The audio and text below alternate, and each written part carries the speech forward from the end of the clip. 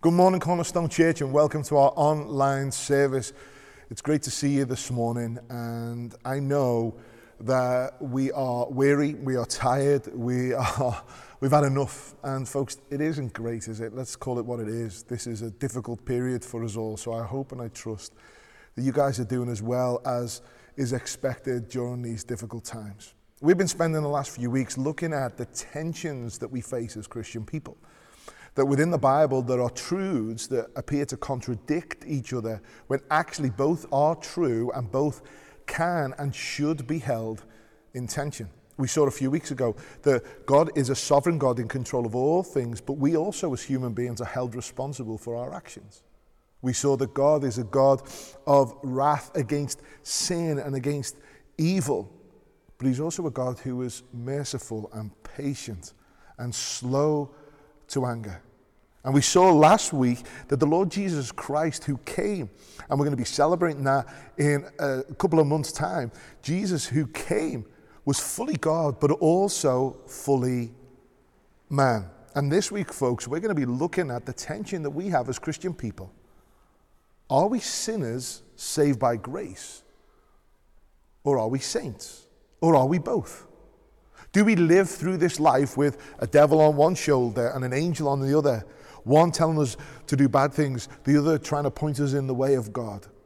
Are we just sinners saved by grace, or are we just saints? What is the tension that we have to hold in this? So if you've got your Bibles, turn to Romans chapter 7, and I'm going to be reading from chapter 7, verse 14. Let's read that together. For we know that the law is spiritual, but I am of the flesh, sold under sin. For I do not understand my own actions, for I do not do what I want, but I do the very thing I hate. Now, if I do what I do not want, I agree with the law that is good. So now it is no longer I who do it, but sin that dwells within me. For I know that nothing good dwells in me, that is, in my flesh. For I have desired to do what is right, but not the ability to carry it out. For I do not do the good I want, but the evil I do not want is what I keep on doing. Now, if I do what I do not want, it is no longer I who do it, but sin that dwells within me. So I find it to be a law that when I want to do right, evil lies close at hand. For I delight in the law of God in my inner being. But I see in my members another law waging war against the law of my mind and making me captive to the law of sin that dwells in my members. Wretched man that I am, who will deliver me from this body of death? So the question is, as Christians, are we sinners or are we saints? Now, there's a spectrum for this that I think that we can land on somewhere within there, but at the two ends of the spectrum can be lived out in these ways. Now, there is one end of the spectrum, of the sinner-saint spectrum, that explains and proclaims the truths of Christ. It tells us that we are in Christ. We are righteous. We are right before God. We are new creations. The old has gone and the new has come. Therefore, we are constantly living in complete victory because we are more than conquerors. Folks, those things are true in the Bible. But there are people, and there are those who are Christians, who would have a state of mind that that is the constant way to view. And therefore, we don't sin. Therefore, the brokenness of the world does not affect us. That is one end of the spectrum. Now, the other end of the spectrum is a thinking that we can't do anything to please God. That my righteousness, my good deeds are even like filthy rags. And I am a sinner who was saved by grace. Now again, folks, that is also true. But to land in one of those ends of those spectrums, actually ignoring the other truths, puts us in real difficulty. If we land at one end and we think that everything is victorious, when we deal with brokenness, when we sin, we have nowhere to go with it. But if we live at the other end of the spectrum, that I am nothing just but a filthy sinner that is saved by grace, there is nothing that I can do, therefore we don't enjoy the hope and the blessing of what it is to be in Christ and what it is to be a new creation. To know the truth that the old is gone and the new has come. It's interesting, I worked for a Christian organisation in Eastern Europe and Africa, and I travelled around the world, and I worked with Christians from all over the world who had all different theological flavours and backgrounds to where they were. And I saw this, that there were people that were totally positive in every context because we are more than conquerors in Christ. And I also saw those who really struggled because they only viewed themselves in light of being a sinner who've been saved by grace. Often, folks, we can hear it when people pray. We can hear it when people pray that actually their prayers are just full of I am sorry, please forgive me, we are this, we are that, but we thank you for your mercy.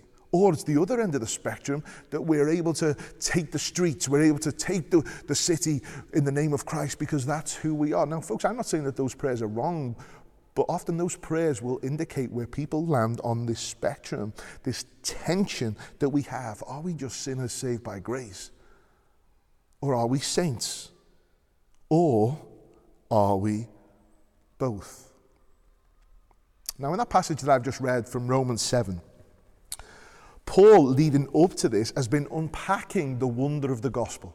He's been very clear regarding who we are. He's been very clear regarding where we are before God and that we require saving. And actually, we are saved purely by what Jesus has done for us, by the mercy and the grace of God, that we don't deserve it, but God graciously comes and saves us in and through the Lord Jesus Christ. Now, when we get to chapter 7, we get this insight to the wrestle that Paul is feeling as a believer in the Lord Jesus Christ. Now, I know that there are disagreements over where Paul is coming from in chapter 7, but my conviction is this, that what we are seeing here is the struggle that Paul is having with sin after becoming a Christian, not before. Now, as we see these insights to Paul's struggle, what we see is that there is a real conflict going on. Now, whoever you are, and wherever you land on this sinner-saint spectrum, if you are truly honest with yourselves, you would agree with Paul. You would recognize and resonate with what we've just read and what he says. Folks, we can't get away from the fact that when you read through that passage, Paul clearly is a sinner. Have a look at verse 14. He says this, "For we know that the law is spiritual, but I am of the flesh, sold under sin." Now, Paul is aware of the rooted power of sin, that his flesh is sold under sin. So what that means is his flesh has a bias towards that brokenness, towards that offense, towards that sin. And he knows that the law reveals a brokenness in his spirituality, in his walk, in his flesh. But he's sold under it. It's like he can't get away from it. He moves on into verse 15. "For I do not understand my own actions. For I do not do what I want, but I do the very thing that I hate." Now, folks, Paul understands the wonderful truth of the gospel. He understands and he knows what Jesus has done for him. And so do we as Christian people. And we understand, like Paul, what that means. And when we understand that, when we know that, we don't want to sin like Paul here. I don't want to do these things.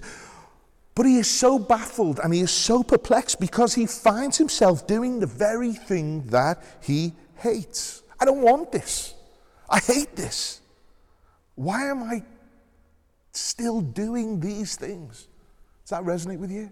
It resonates with me. Folks, it resonates with me in my own life. I've been a Christian for so many years. I've been a leader in the church for many, many years, and I still battle with the same sins. The things that I don't want to do, I find myself doing. I'm doing the very things that I hate, even though I know the gospel, even though I know the truth of who I am in Christ. And folks, it resonates with me when I talk with other people, when I pastor other people, and people have fallen into sin, and often repetitive sin. And again, they say this, why do I keep doing this? Why do I keep doing this? And there's this constant struggle and this constant battle that perplexes us and baffles us as we walk with Jesus. And he goes on in verse 16 to 18. "Now, if I do what I do not want, I agree with the law. That is good. So now it is no longer I who do it, but sin that dwells within me. For I know that nothing good dwells in me, that is, in my flesh. For I have the desire to do what is right, but not the ability to carry it out. Now, folks, here Paul isn't abdicating his responsibility by saying, it is no longer I who sin, but the sin that dwells within me. But he does know theologically what is going on. He does understand the situation. See, he is saying that the law of God, which shows us sin, is doing its job. It's doing its job. So we read the law of God. It reveals to us our brokenness. It reveals to us our sinfulness. So it's doing its job. But he is also saying that the reason he is sinning is because sin, even though he is a Christian, still resides in his flesh. It is still part of his inherited nature that he has because of Adam's first sin in the garden. So there's this conflict and this perplexing situation where it's like, I know that the law has revealed to me my sin, so the law is doing what the law should do, reveal to me my brokenness and the righteousness of God. So therefore, when I sin, I know it's not me, but it's sin that resides within me. Now, he's still taking responsibility, but also reckons theologically that actually he is not experiencing the fullness of what it is to be a sinner saved by grace, to be a saint in all its fullness without sin. But it's the sin that is still there because of the inherited nature that he takes because of Adam. Now, what's also encouraging in these verses is that Paul knows that nothing good comes from the sins of the flesh. We know that, don't we? As Christian people, we know, even the sins that we're now aware of, we know that if we follow the root of those sins, the root of that brokenness, the root of that rejection and that offense, it doesn't bring happiness and blessing and growth. So he knows that. And Paul's desire is not to do what is wrong, but to do what is right. Folks, of course that's the case for us as Christians. But he recognizes, even though that is his desire, to walk in the ways of God and do what is right and not in the ways of evil and do what is sinful, he also recognizes that in and of himself, he does not have the ability to stop it. He doesn't have the ability to do it in and of himself. I just can't help myself. Have you been there? Are you there?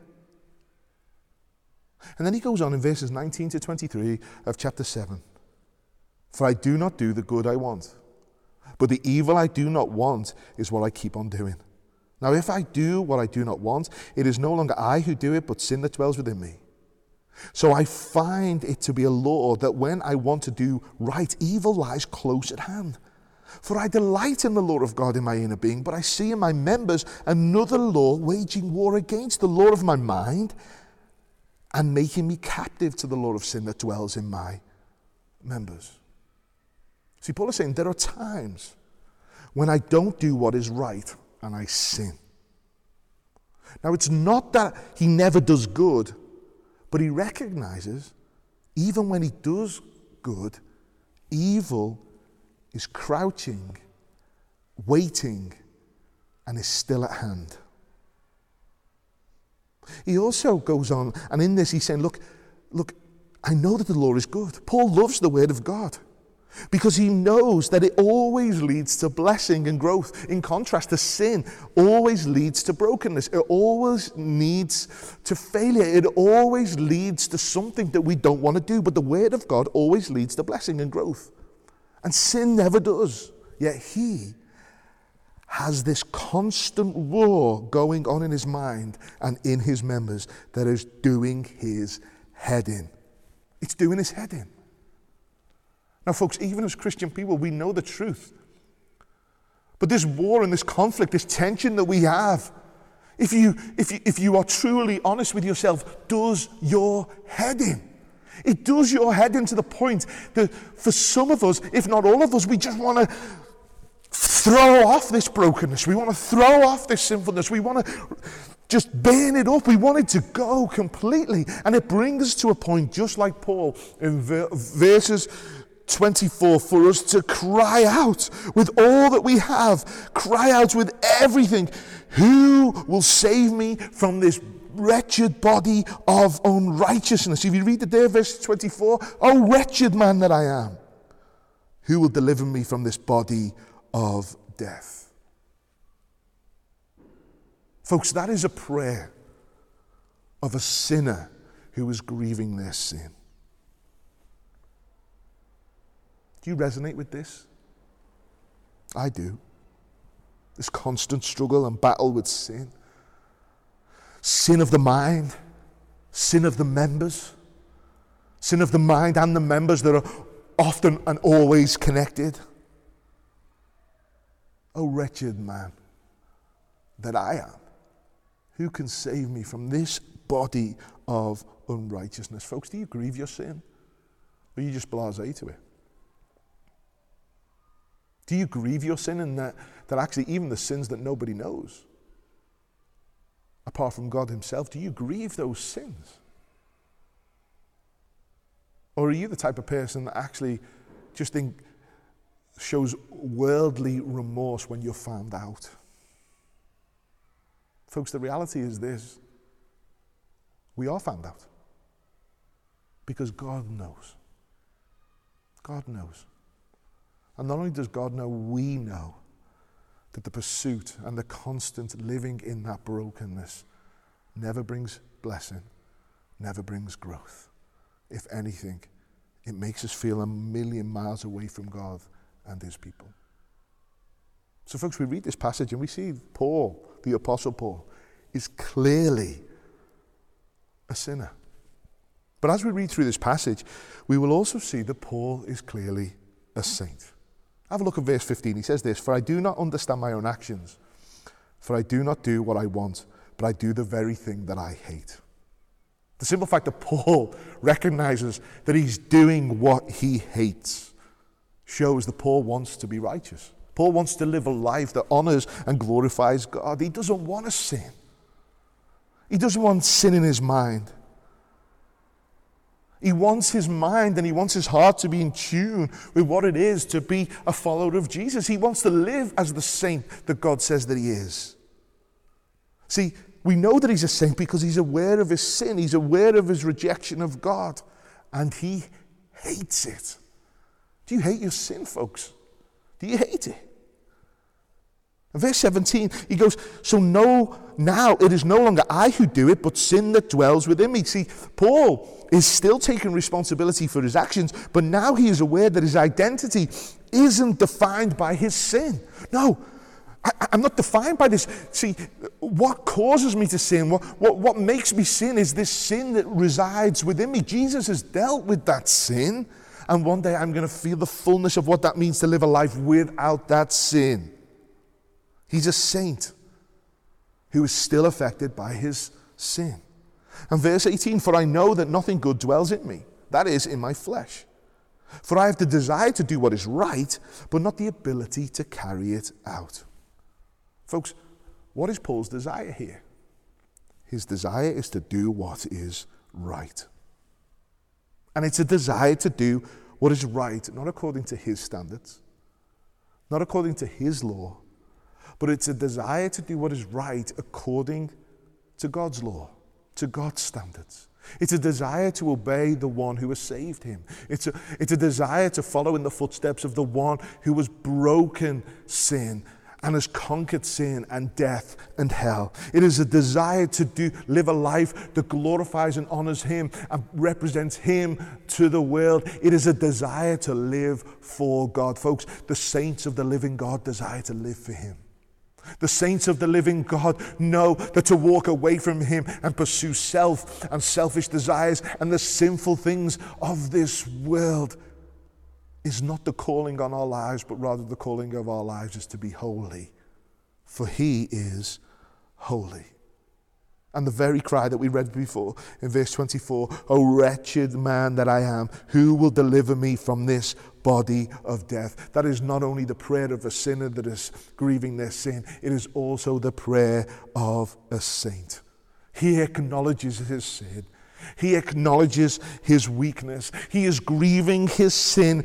He knows that he can't save himself and he needs an outside power and an outside goodness to address his sin and to save me. I'm a wretched man. Who will deliver me from this body of death? Folks, Paul is a sinner. And yet Paul also is a saint who is wrestling with his sin. So folks, why should we expect anything different? This is also the tension that we walk through. That we who have faith in the Lord Jesus Christ are declared to be saints, but we still sin. We wrestle with our sin. So what do? Do we just ignore it? Do we just pretend that it doesn't happen? Do we acquiesce and just say, well, this is my lot. This is the way that I've been made. This is the struggle that I am. This is the way I've been born. This is just the way that it is, and I've just got to muddle on through. Folks, do we just continue through the cycle of struggle, of 1 minute seeking to live for Jesus, then the next minute falling and sinning and being forgiven and getting back on track and then doing again?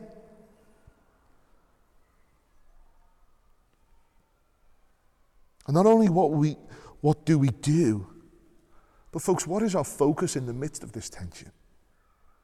Is our focus sinfulness? Is our focus to just be a saint? Do we have to camp out at one end of the sinner-saint spectrum?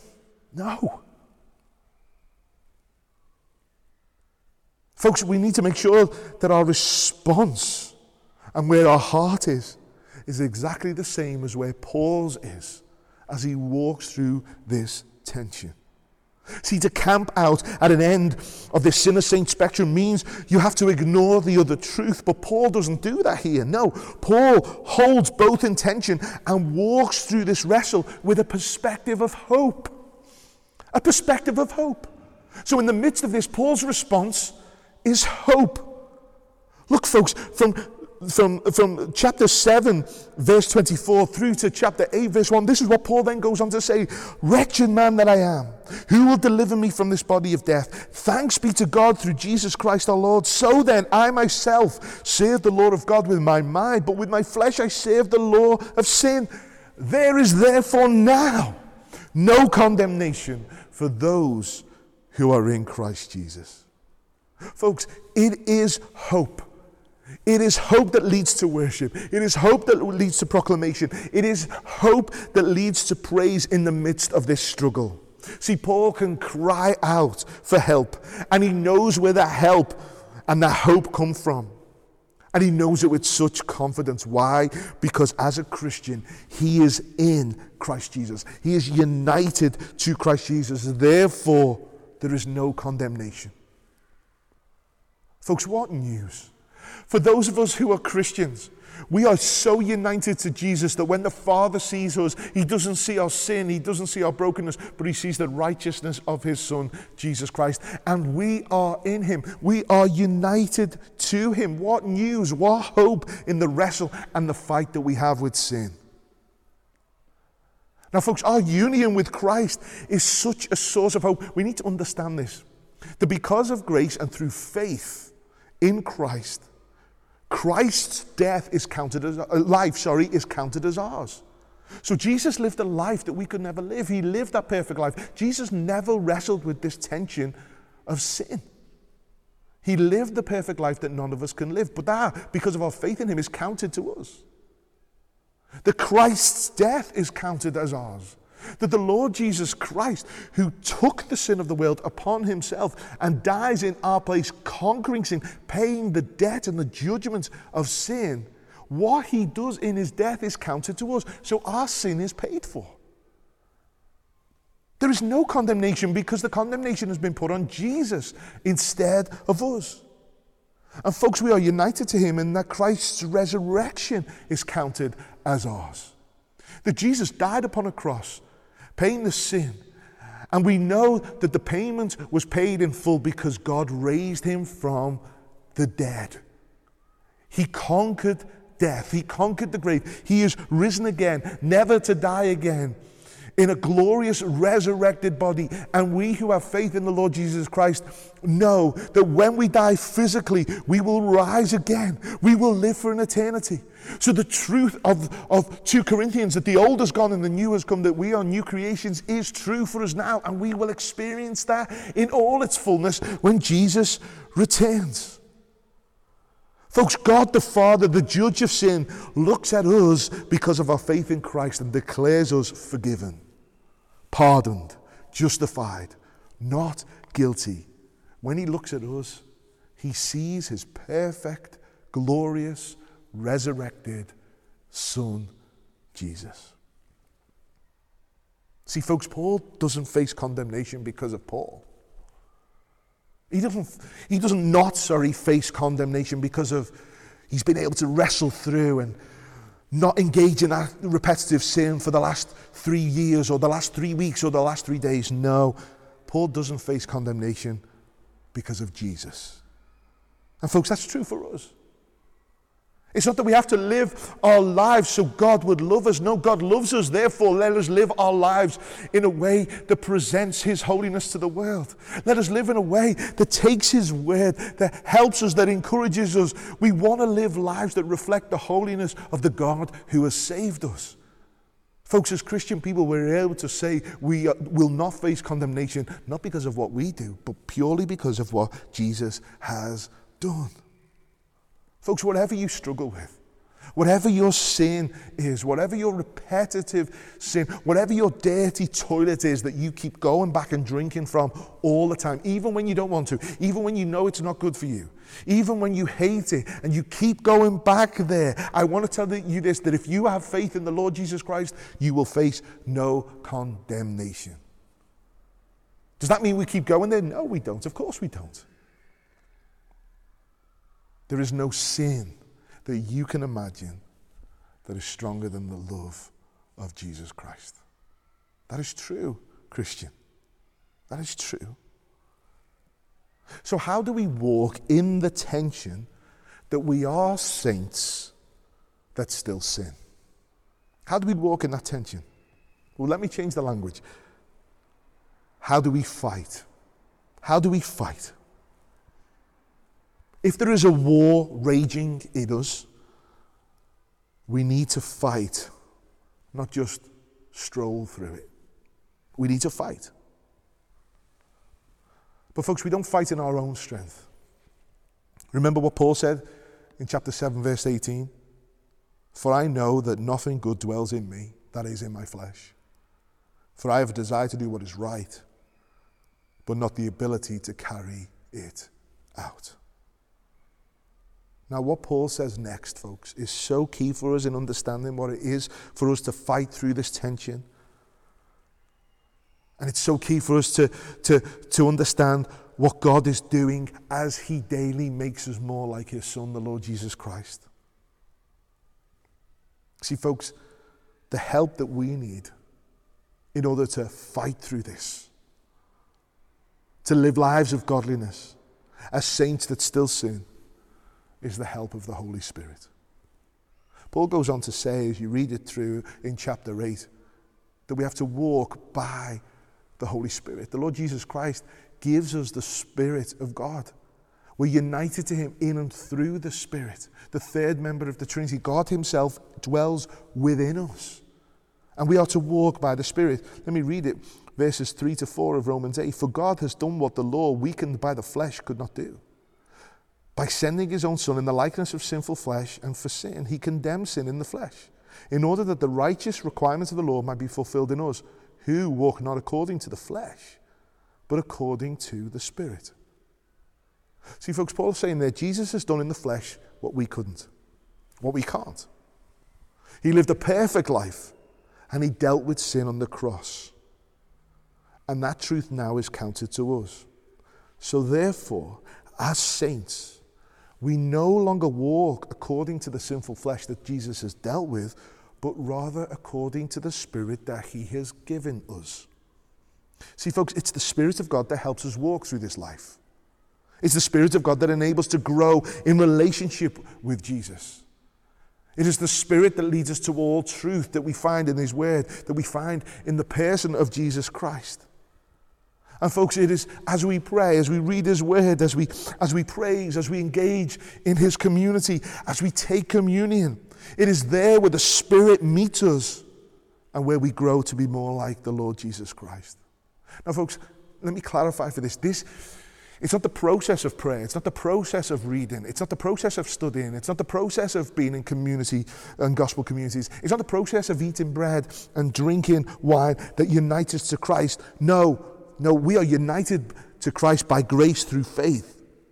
But it's in these means of grace and in these means of blessing where the Spirit meets us, where we walk with the Spirit.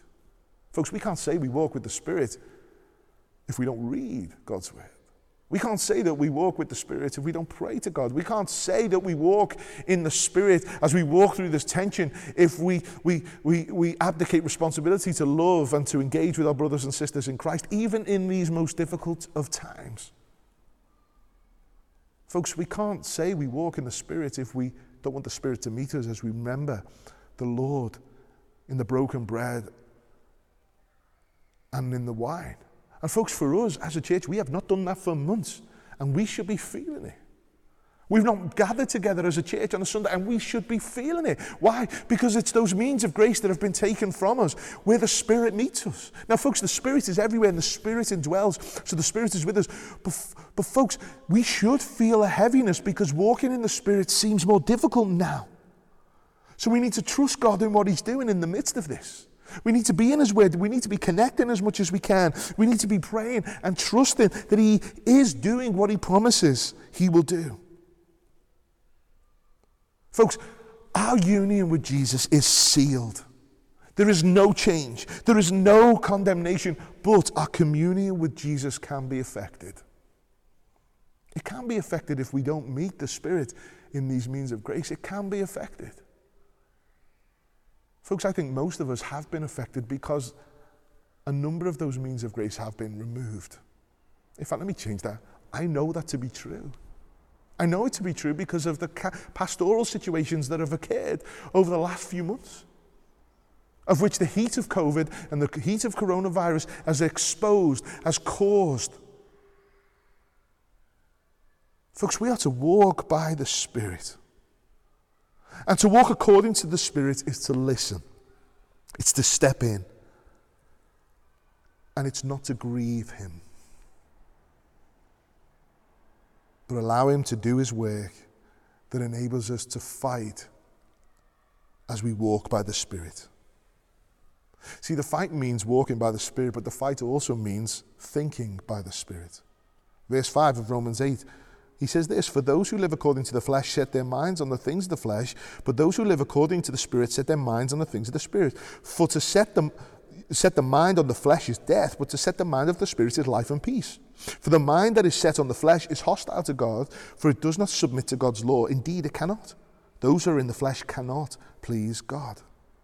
Now, what's interesting, later on in this letter in chapter 12, Paul says that we are not to be conformed to the things of this world, but rather we are to be transformed by the renewal of our minds. Folks, as Christians, we think differently. Our eyes have been opened to the reality of who God is, the brokenness of this world. Therefore, it changes how we think, and it should change how we make sense of the world. See, in Christ, our minds have been changed. And here Paul is saying it's the Spirit of God that shows us life and brings peace in our thinking. So if our minds are set on the flesh, our sin, our standards, therefore that will affect how we make sense of the world. And where does that lead us? To hostility towards God and to death. However, to set your mind on the things of the Spirit leads to what? Leads to life and leads to peace. Folks, if our minds are set on the flesh, Paul says there, we are hostile towards God and we can't submit to His law. However, it is the Spirit who leads us to the truth, who opens our eyes to the wonder of God's law, and we see the life and the peace and the joy and the blessing that we find in the Word of God. We find as we engage with his people that we find when we sing praises to him, of which we are missing so much as a church. And when that happens, we also, with the psalmist who wrote, "Your word is like honey on my lips," we can understand what he means. We appreciate what he says. And then we're able to take our thoughts captive. We're able to have self-control when we think, when we're tempted to sin. We're able to think on good things. We're able to have the mind of Christ among us. We're able to live for him. We're able to honor him. We're able to obey him. And we're able to worship him. Folks, part of the fight is thinking by the Spirit. And finally, part of the fight is warring by the Spirit. Verse 12 of chapter 8 says, "So then, brothers, we are debtors, not to the flesh, to live according to the flesh. For if you live according to the flesh, you will die. But if by the Spirit you put to death the deeds of the body, you will live. For all who are led by the Spirit of God are sons of God. For you did not receive the spirit of slavery to fall back into fear, but you have received the spirit of adoption as sons, by whom we cry, Abba, Father." The Spirit himself bears witness with our spirit that we are children of God, and if children, then heirs, heirs of God and fellow heirs with Christ, provided we suffer with him in order that we may also be glorified with him. Folks, if you are a Christian, you have signed up for conflict. You've signed up for this tension. Before you were a Christian, you weren't even aware of sin in the same way. Before you were a Christian, you lived in certain ways that you wouldn't have even said were sinful. So to become a Christian means that you've signed up for this conflict, this tension, this wrestle. See, we are to walk, think, and fight by the Spirit to grow up to be who we are in Jesus. To be a Christian is not a step into being passive. No. The posture that we need to take is not passivity, but activity. To fight, to step into the conflict, knowing that Jesus is with us in the midst of it. And we do this knowing that we saints are not only saints, but we are what? What does it say here? Children. We have our dad, Abba, who was right with us, helping us, loving us, being patient with us, encouraging us, protecting us, having secure for us an eternal hope. That eternal hope that when the effects of the war that has been won by Jesus will be experienced in all its fullness. Folks, yes, we are sinners, but we are saints, and we have a dad who is so patient, so loving, so encouraging, and secured for us in his Son, Jesus Christ, a hope where one day we won't have this tension anymore, praise God. One day that the struggle that we have with sexual sin, with pride, with coveting our neighbor's wife or our neighbor's car or our neighbor's home, when we have the sin of ambition that is all making it all about me, when we have critical spirits, the very things that we hate, the very things that we hate when we think, the very things that we hate that cause so much pain to so many other people, and most importantly, grieve God himself. Folks, we have a dad who is right with us, in and through the Spirit of God, who says there's no condemnation on you because of my Son Jesus. There is no sin that you can imagine that is stronger than my love, and it's all yours. So come home again to me. Folks, some of us need to come back to God. Some of us need to run to the Father who has his arms wide open. Some of us are turned away from him, and because we're turned away from him, we're turned away from people that we love and people that we care for. Some of us think that we're in the right place, when folks, sometimes we've just got to lay it all down and stop trying to fight it ourselves and just submit to the wonder of God in and through the Spirit, and receive the fact that there is not going to be any condemnation. Some of us, folks, need to wage war against this sin with the help of the Spirit. Some of us need to get in the Word, and we need to pray, and we need to ask God to show us, to fill our hearts with the treasure of His Word. Make us understand what it means to taste His Word like honey on our lips. Folks, some of us need to do that. Yes, in the midst of the hope that there is no condemnation, but we are missing out with communion with Jesus because we are wallowing in our sin. We need to fight this, folks. And folks, never before has there been a time where people are looking for lives that display hope.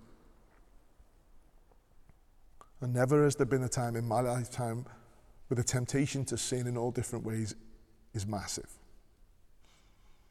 Spirit of the living God, come upon us, we ask now. Spirit of the living God, come upon every man and woman and child in every living room, in every office, in every kitchen, who is watching this now, and we ask that you will enable your people to fight in this tension, knowing the hope of no condemnation in Christ. Folks, what shall we say to these things then? Because we know that God is for us, who can be against us? Amen. He who did not spare his own Son, but gave him up for us all, how will he not also with him graciously give us all things? Who shall bring any charge against God's elect? It is God who justifies. Who is to condemn? Christ Jesus is the one who died. More than that, who was raised, who is at the right hand of God, who indeed is interceding for us. Who shall separate us from the love of Christ? Shall tribulation, or distress, or persecution, or famine, or nakedness, or danger, or sword, or COVID-19, or lockdown? Folks, as it is written, for your sake we are being killed all the day long. We are regarded as sheep to be slaughtered. No, in all these things we are more than conquerors through him who loved us. For I am sure that neither death, nor life, nor angels, nor rulers, nor things present, nor things to come, nor power, nor height, nor depth, nor anything else in all creation will be able to separate us from the love of God in Christ Jesus our Lord. Amen. Amen. Folks, these are the truths that we need to hear in the midst of this difficult time. And folks, for some of you who may be not watching, who do not know the Lord Jesus Christ, who do in your being understand this wrestle of brokenness, this wrestle of sinfulness, folks, that is a rejection against the God I'm talking about. And if you reject who he is and reject that he has stepped in and through his Son to save you from the judgment of your sin, if you reject that, if you walk away from that, if you ignore that and you decide to just figure it out for yourself, folks, I'm telling you now, you cannot, in the midst of you crying, who can save me, then turn around and say, thanks be to God, because there is no condemnation because I have faith in Jesus. No, the condemnation is upon you. You will be judged for what you've done. You will stand before a living God. Folks, will you stand before him as your judge, or will you stand before him as your Savior? Give your life to the Lord Jesus Christ, and this wrestle that we all feel will be a wrestle where you will be enabled by the Spirit to walk through, because Jesus has saved you. Jesus would have changed you. Jesus would have opened your eyes to the wonder of who he is and the hope that he truly promises. Right now, wherever you are, thank him that he stepped in to save a wretched sinner like you. Give your life to him. Ask him to forgive you. Become a Christian. Become a child. Become a saint. And by the Spirit of God, battle through till the Lord Jesus returns and we experience the fullness of being new creations, with the old gone and the new come in all its fullness, for the glory of Christ. Let's pray. Father in heaven, I thank you and I praise you that I am a sinner who has been saved by grace, that those of us who are Christians are sinners who have been saved by grace. And not only have you saved us by your grace, all what Jesus has done has been given to us and counted to us. And I want to praise and thank you that when you look at us, you see him. I want to praise and thank you that even in the wrestle of my sin, I know that there is no condemnation. But I ask that you would Fill me afresh with your Holy Spirit and enable me and enable our brothers and sisters, Father, who are watching. Enable us by your Spirit to wage war against this sin and live lives of holiness for your glory. Help us, we pray. And Father, how I long to break bread with my brothers and sisters. How I long to sing. How I long, Lord, to preach your word amongst brothers and sisters. We are missing those means of grace. Holy Spirit, meet with us in our prayer. Meet with us in our reading. Meet with us as we look at creation. Meet with us, Father, even when we are on our own, knowing that in Christ we are connected to him, but also to each other. And Father, protect your people. Those who are struggling, be with them. Comfort them. Those who are in sin, convict and bring them back. Lord, help us, we pray. And Father, as we step into 4 weeks of lockdown, help us to know that you are with us. That we can walk through this together. That we are still the salt of the earth. We are still the hope of the world. Help us as we live in this. Help us not to sin. Help us not to sin in our minds and in our actions and in our words. Forgive us for that. Forgive me for that, I pray. And help us live these next day, next week, next 4 weeks with the joy that is only found in knowing Jesus. We pray these things in his precious name. Amen.